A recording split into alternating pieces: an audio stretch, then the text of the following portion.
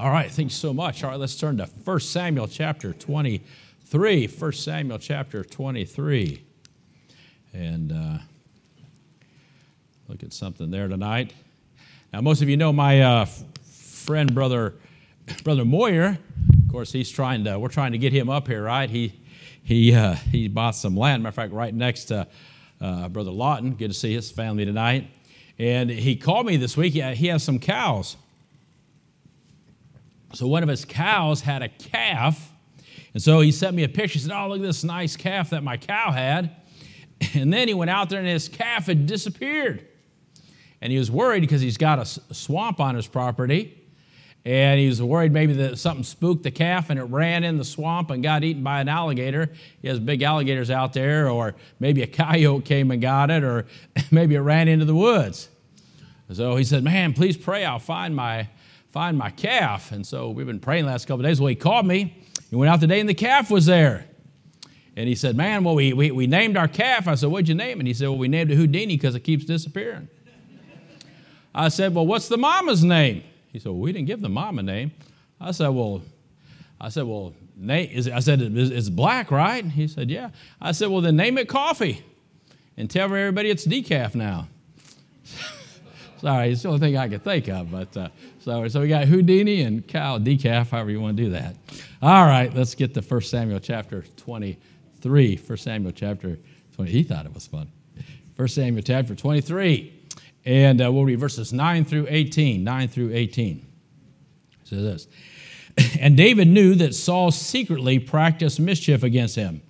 And he said to Abiathar the priest, 'Bring hither the ephod.' Then said David, 'O Lord God of Israel, thy servant hath certainly heard that Saul seeketh to come to Keilah, to destroy the city for my sake.'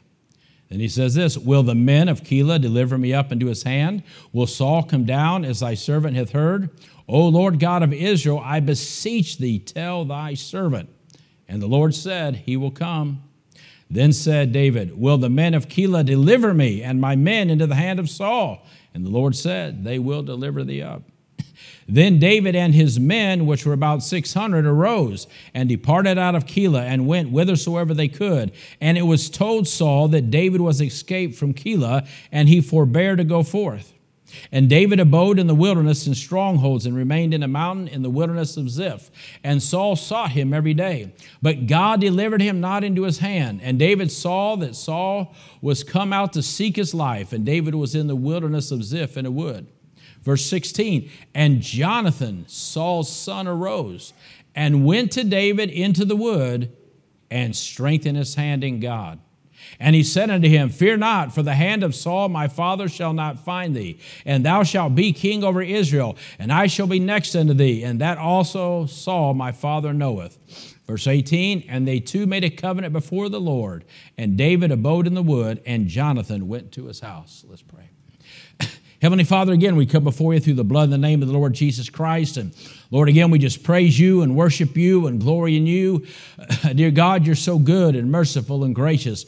Lord, we're glad that you hear our cry and you hear our prayer. And Lord, you have a will in every situation that we're praying about. We can trust you with that. We can rest in your faithfulness. Lord, thank you for the praises that were given tonight.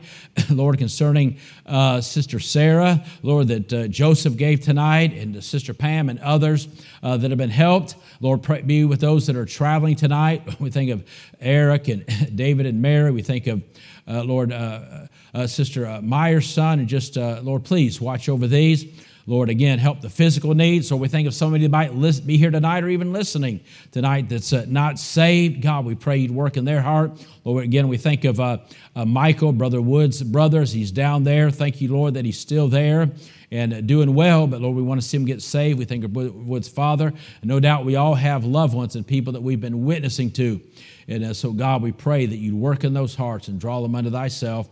Now help us, Lord, and teach us tonight. Encourage us through thy word. In Jesus' name we pray. Amen. And so, as we look at this portion of Scripture, a good thought is, God wants to be real to us. Amen? God wants to be real, and God was real to David. He talks about his relationship. Everybody knows about David's relationship with God, and that God was real to David. And of course, even here in this portion of Scripture, God showed himself real to David. God showed himself real to David through prayer and through a person. Notice David, we're going to focus on the person, but notice David's prayers in these verses. Verse 2, it says, "Therefore David inquired of the Lord, saying, Shall I go and smite these Philistines? And the Lord said unto David, Go and smite the Philistines and save Keilah." Isn't that amazing? You think, well, hey, he's a soldier. Why wouldn't he just go? But listen, something like that would just sort of seem automatic to him, he still felt need to pray about it. Sometimes we think, well, I know how to do something. I'll just go do it. Well, hey, listen, he knew how to. We all know that David was a great warrior, but even before he went down there, he prayed about it. Verse 4, "Then David inquired of the Lord yet again. And the Lord answered him and said, Arise, go down to Keilah, for I will deliver the Philistines into thine hand." So we see those prayers there. Then in verses 10 through 11, here he goes down and he saves those people. And then, boy, they turn on him that quick, huh? Boy, does that remind you of anybody you know, huh? Verses 10 through 11. "Then said David, O Lord, God of Israel, thy servant has certainly heard that Saul seeketh to come to Keilah to destroy the city for my sake. Will men of Keilah deliver me up into his hand when Saul come down, as thy servant hath heard? O Lord God of Israel, I beseech thee, tell thy servant." The Lord said, "He will come down." Then said David, "Will the men of Keilah deliver me and my men into the hand of Saul?" And the Lord said, "They will deliver thee up." Yeah, it's a good friend, son. Just saved him. But we see here that David took these things to the prayer. We see David had personal needs. He took his personal needs to the Lord, no doubt, for his own family. And he had, of course, some family there. And he had his extended family. And so he prayed for his personal needs. He had protection needs. Right? They were coming down after him. He took those to the Lord. And then, of course, he had people needs. He had 600 followers, and so he prayed about that. And so it didn't matter whether it was a personal need, whether it was a protection need, whether it was a need for people that he had influence in. David took all those things to the Lord in prayer. And so he prayed a prayer, and the Lord gave him real answers to his prayer. Well, we see that with Paul. 2 Corinthians 11:28, he said, "Beside those things that are without, that which cometh upon me daily, the care of all the churches." And so we know Paul was a man of prayer. So thank God that he wants to be real in our life, and he wants to show himself real in our prayers as well. But let's look at verse 16 here and focus on this thought. It says, "And Jonathan, Saul's son, arose and went to David into the wood," and I love this statement, "and strengthened his hand in God." So God gave David real answers to his prayers, and then God gave David a real Christian friend, if you will, in Jonathan. It says Jonathan came and strengthened his hand, talking about David, in God. What a great statement that is. Jonathan showed up at the right moment. Jonathan, again, he was one of those guys that walked in when everybody else was walking out. And I like this, sort of bring it up today. I think Jonathan wasn't the type of guy that just sent a text, right? I think even if he lived today, he wasn't the guy just to send a text. Now, sending a text is nice. It's good to hear from people. Making a phone call is good. But you know what? Sometimes you just have to go.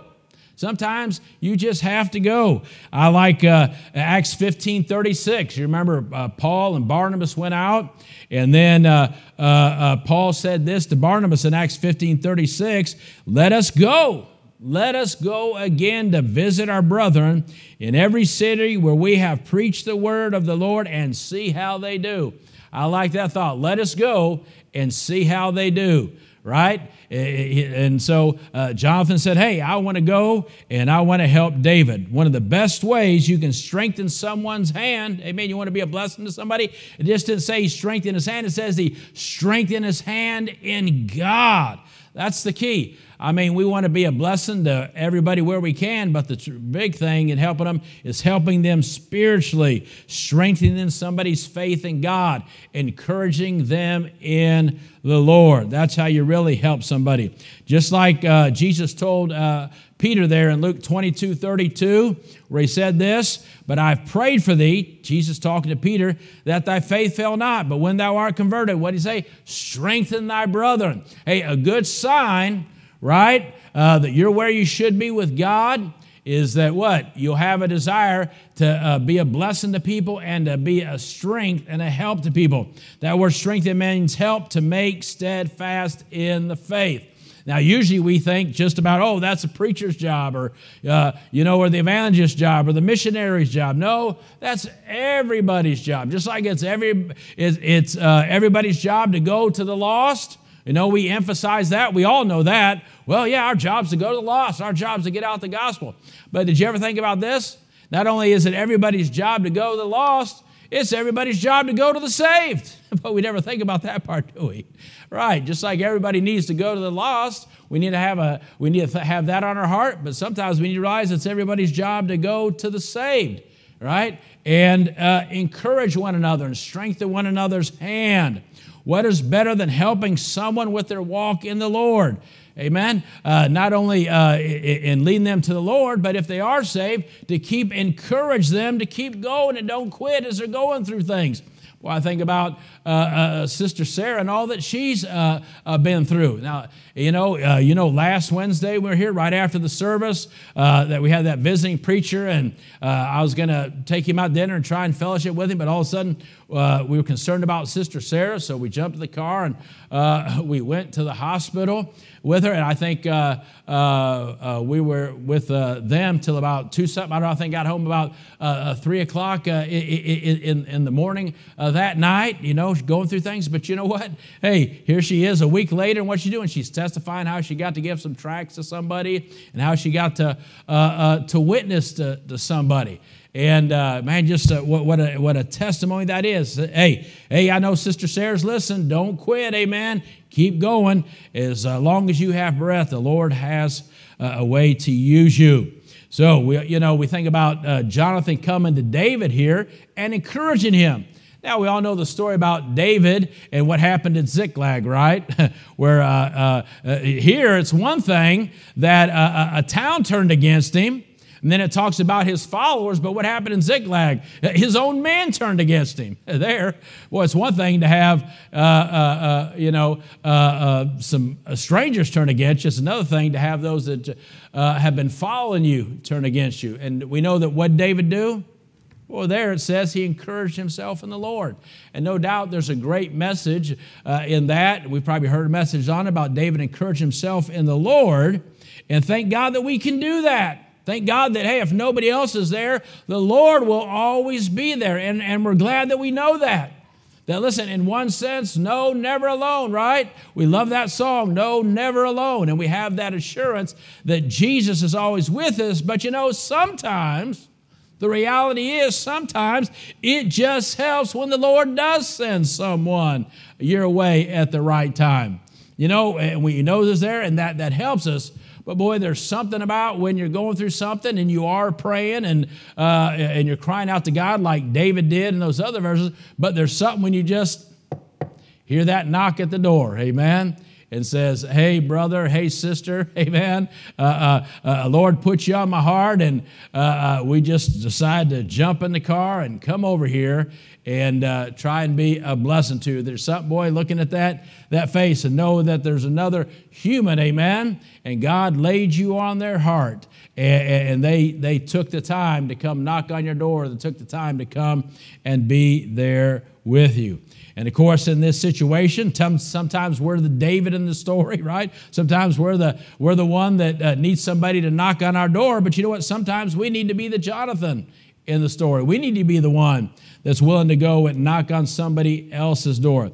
You see, Jonathan, how did he end up there? Well, 2 reasons. One, he was sensitive to the Lord's leadership. No doubt the Spirit of God prompted him. All right, I was joking about texts and phone calls, but they didn't have that back then, right?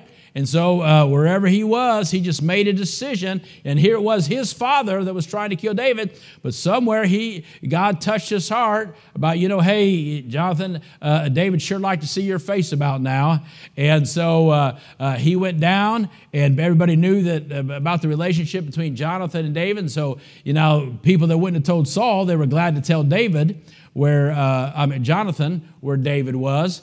So he could meet him, and he came down there. So he got prompted by the Lord, and then he was willing to yield to that and willing to go.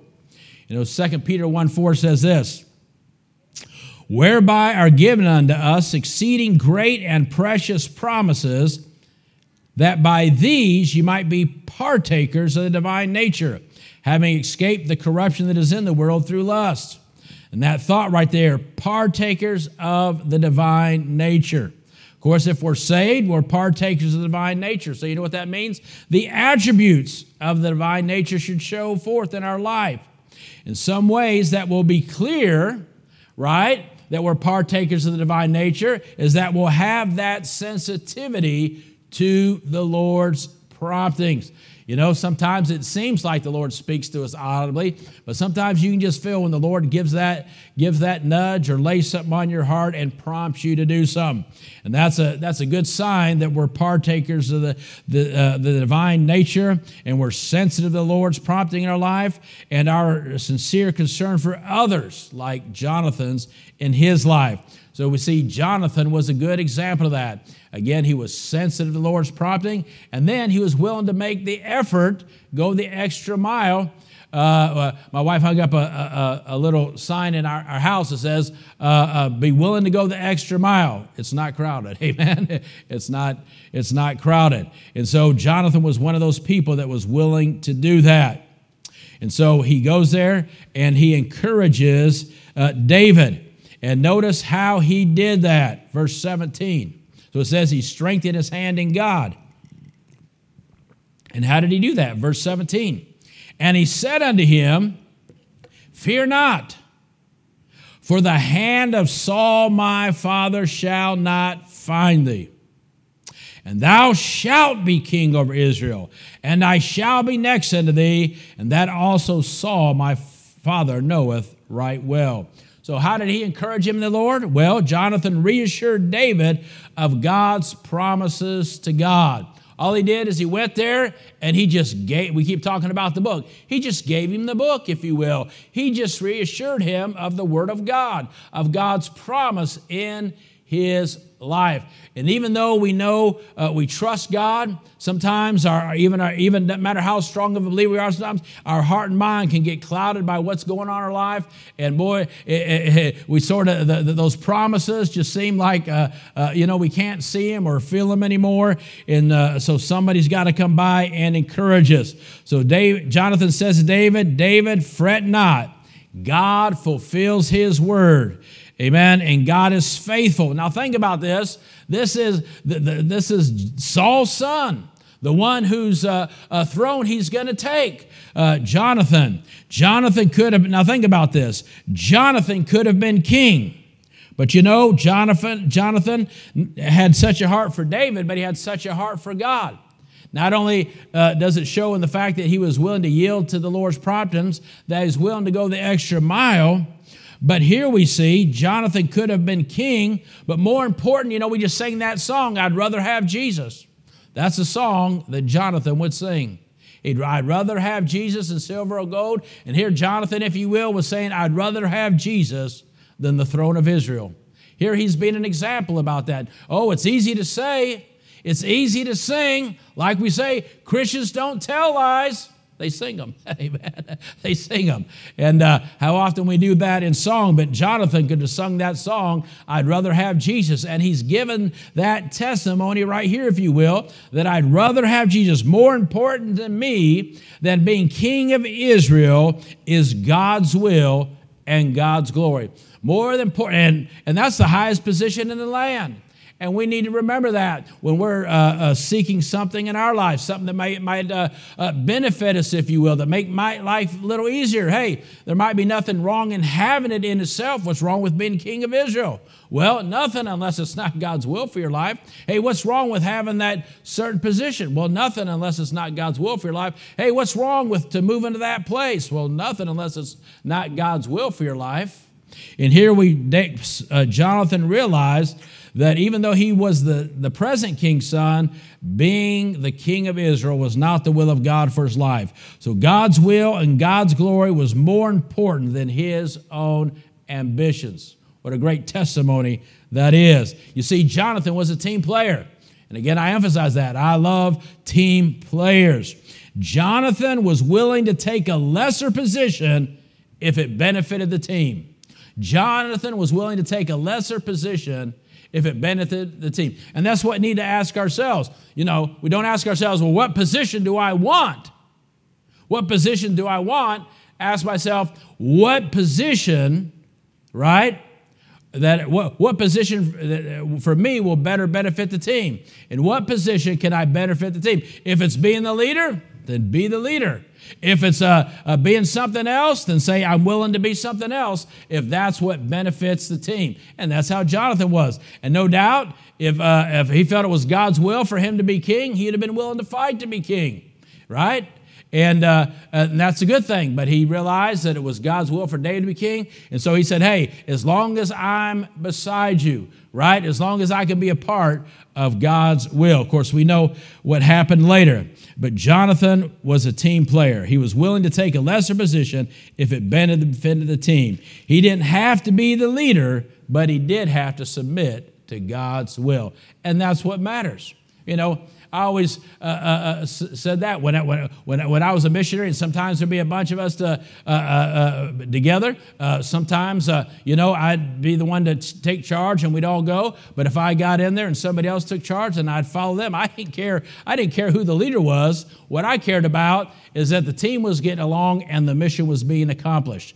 That's what mattered. The team is always more important than an individual player. And boy, we see Jonathan realized that, right? That my country, right? God's team is the most important thing. And I know that it's God's will, and so I'm willing to yield to that. Think about this. When you can cheer on the one that is taking a position you could have, in a higher position, when you are cheering on the one that is taking a position you could have, that's a great testimony that you are a partaker of the divine nature.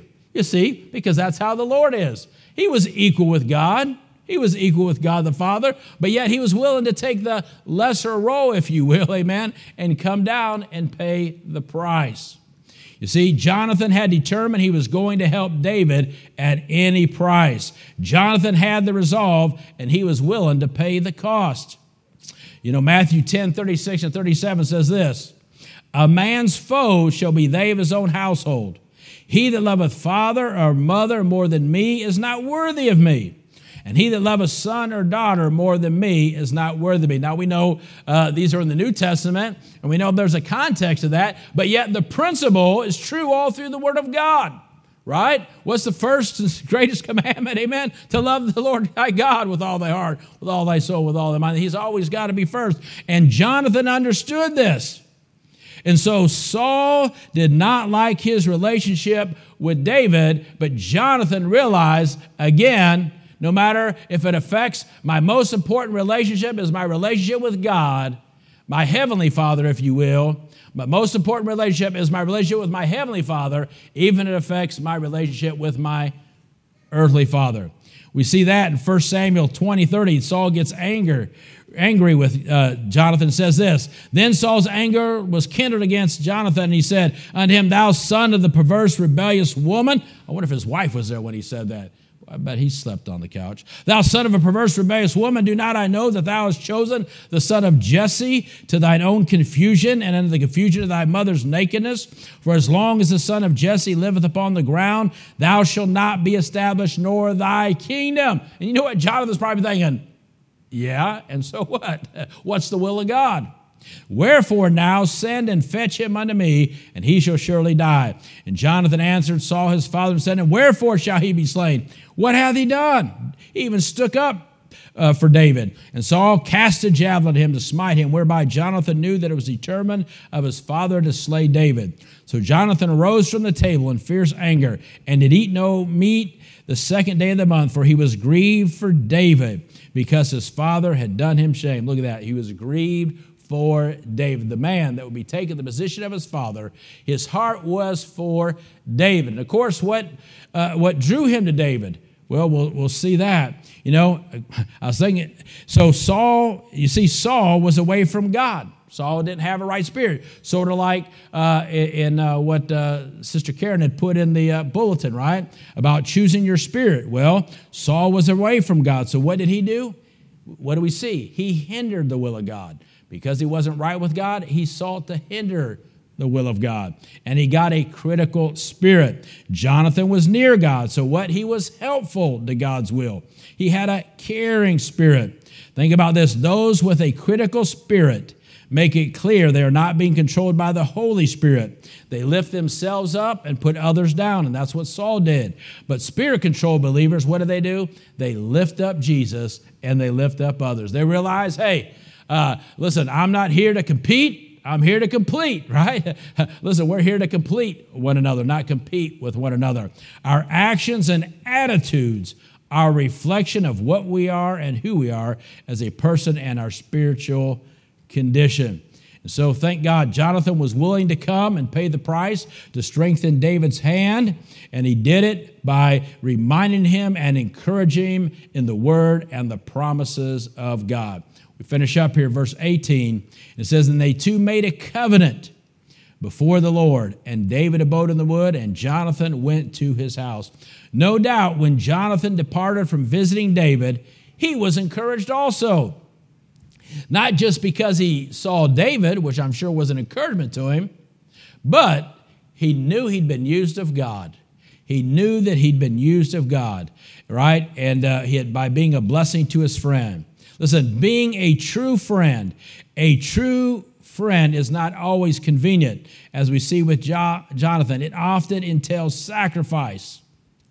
And so a true friend is willing to pay that sacrifice.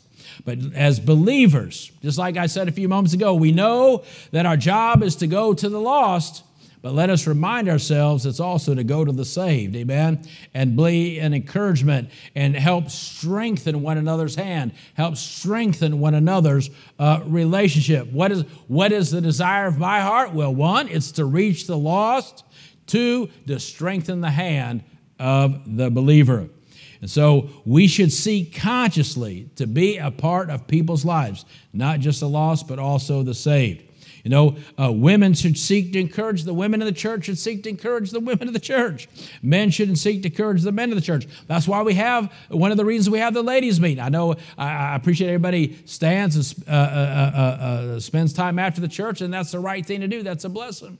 But then you have a time set aside for just the ladies to get together, so the ladies can encourage one another, so the ladies can strengthen one another's hand. That's why it's so important when a church has an activity like that to participate in it. Say, hey, this is a chance for me to go and be with the ladies and maybe strengthen their hand. Or maybe I'm the one whose hand needs to be strengthened at this ladies' meeting. So I want to go there and let somebody strengthen my hand. At the men's prayer meeting, right? An opportunity, right? For the men to get together, right? Iron sharpeneth iron, right? And so strengthen one another's hands. You know, the adults should encourage the youth. Right? Even in church, you see young people. You should seek to take time to speak to them and give the young people attention at church and let them know that you're glad they're here and try to encourage them. And boy, thank you for being here. Boy, this church wouldn't be the same if we didn't have our young people. And then the youth should encourage the seniors. And boy, you know, young people, you can say, you should be going around to the elders and say, man, wow, thank you for being faithful. Thank you that you're still serving God after all these years. We should look for those opportunities. You know, I think about me. Hey, listen, we all need encouragement. I need encouragement. I'm as weak as anybody else, right? We're all the same. And boy, when the children give me a note or the children give me a picture they color, that means something to me. You know, I keep those. I keep those things, and I put them to remind me when I need encouragement, or maybe sometimes somebody will send me a text throughout the week, or somebody will give me a call throughout the week. You know what? That helps me. That encourages me, and that strengthens my hand in God, and we need to do that to one another. So you need to ask yourself, with this example of Jonathan, are you a Jonathan in someone's life? Are you making an effort to be a Jonathan in someone's life? Do you have a Jonathan in your life? Boy, you look back over your Christian life, can you think of somebody who's been a Jonathan in your life? But boy, they were just always there, or it seemed like they knew when to call, or they knew when to do something. I'm not talking about you, Jonathan. All right, this is a spiritual application, okay? So don't be trying to sneak into people's lives. Huh? Applying to his sisters. Yeah. Right. Hey, of course, I think about the Jonathan in my life, right? Brother Crab, that's what he was to me, right? Can anybody think of, just give me a name, somebody that you could think of that stood out in your life that was like a Jonathan to you, that just seemed Sharice Joyner. Where was that at?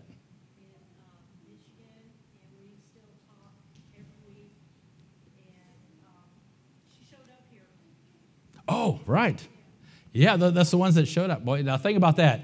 Those people that came out of their way, right, to be a blessing to her. That's right. I remember they showed up. Somebody else think of a Jonathan in their life.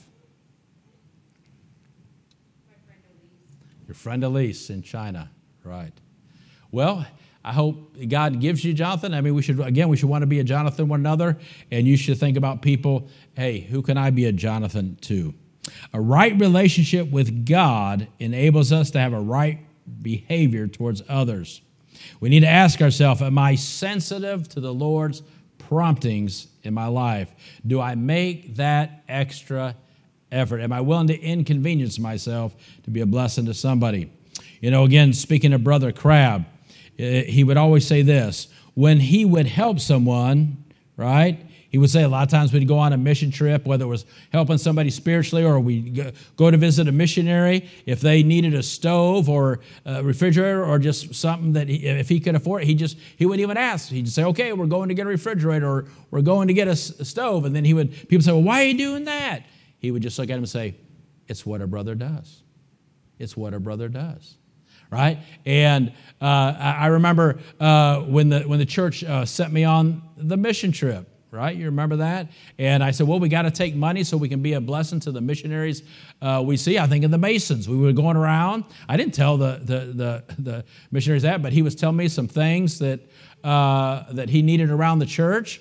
And so I asked him, well, how much is that going to be? Well, it happened to be, we had enough money from the church to cover that. And so I gave him the money. He's like, what? Why are you doing that? I said, it's what a brother does. It's what a brother does.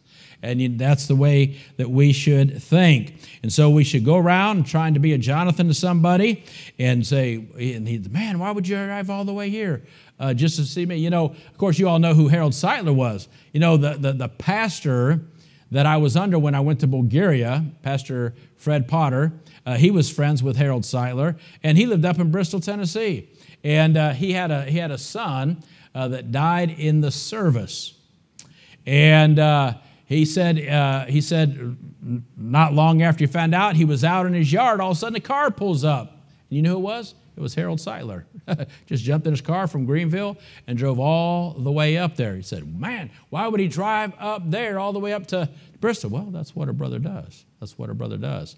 And we should think that way. Hey, somebody has a need, somebody needs encouragement. Hey, that's what a sister does. Hey, that's what a brother does, right? Be there for one another. So let us go after people purposefully, not just the lost, but even the saved. Amen? Even the saved, and seek to encourage their faith in God.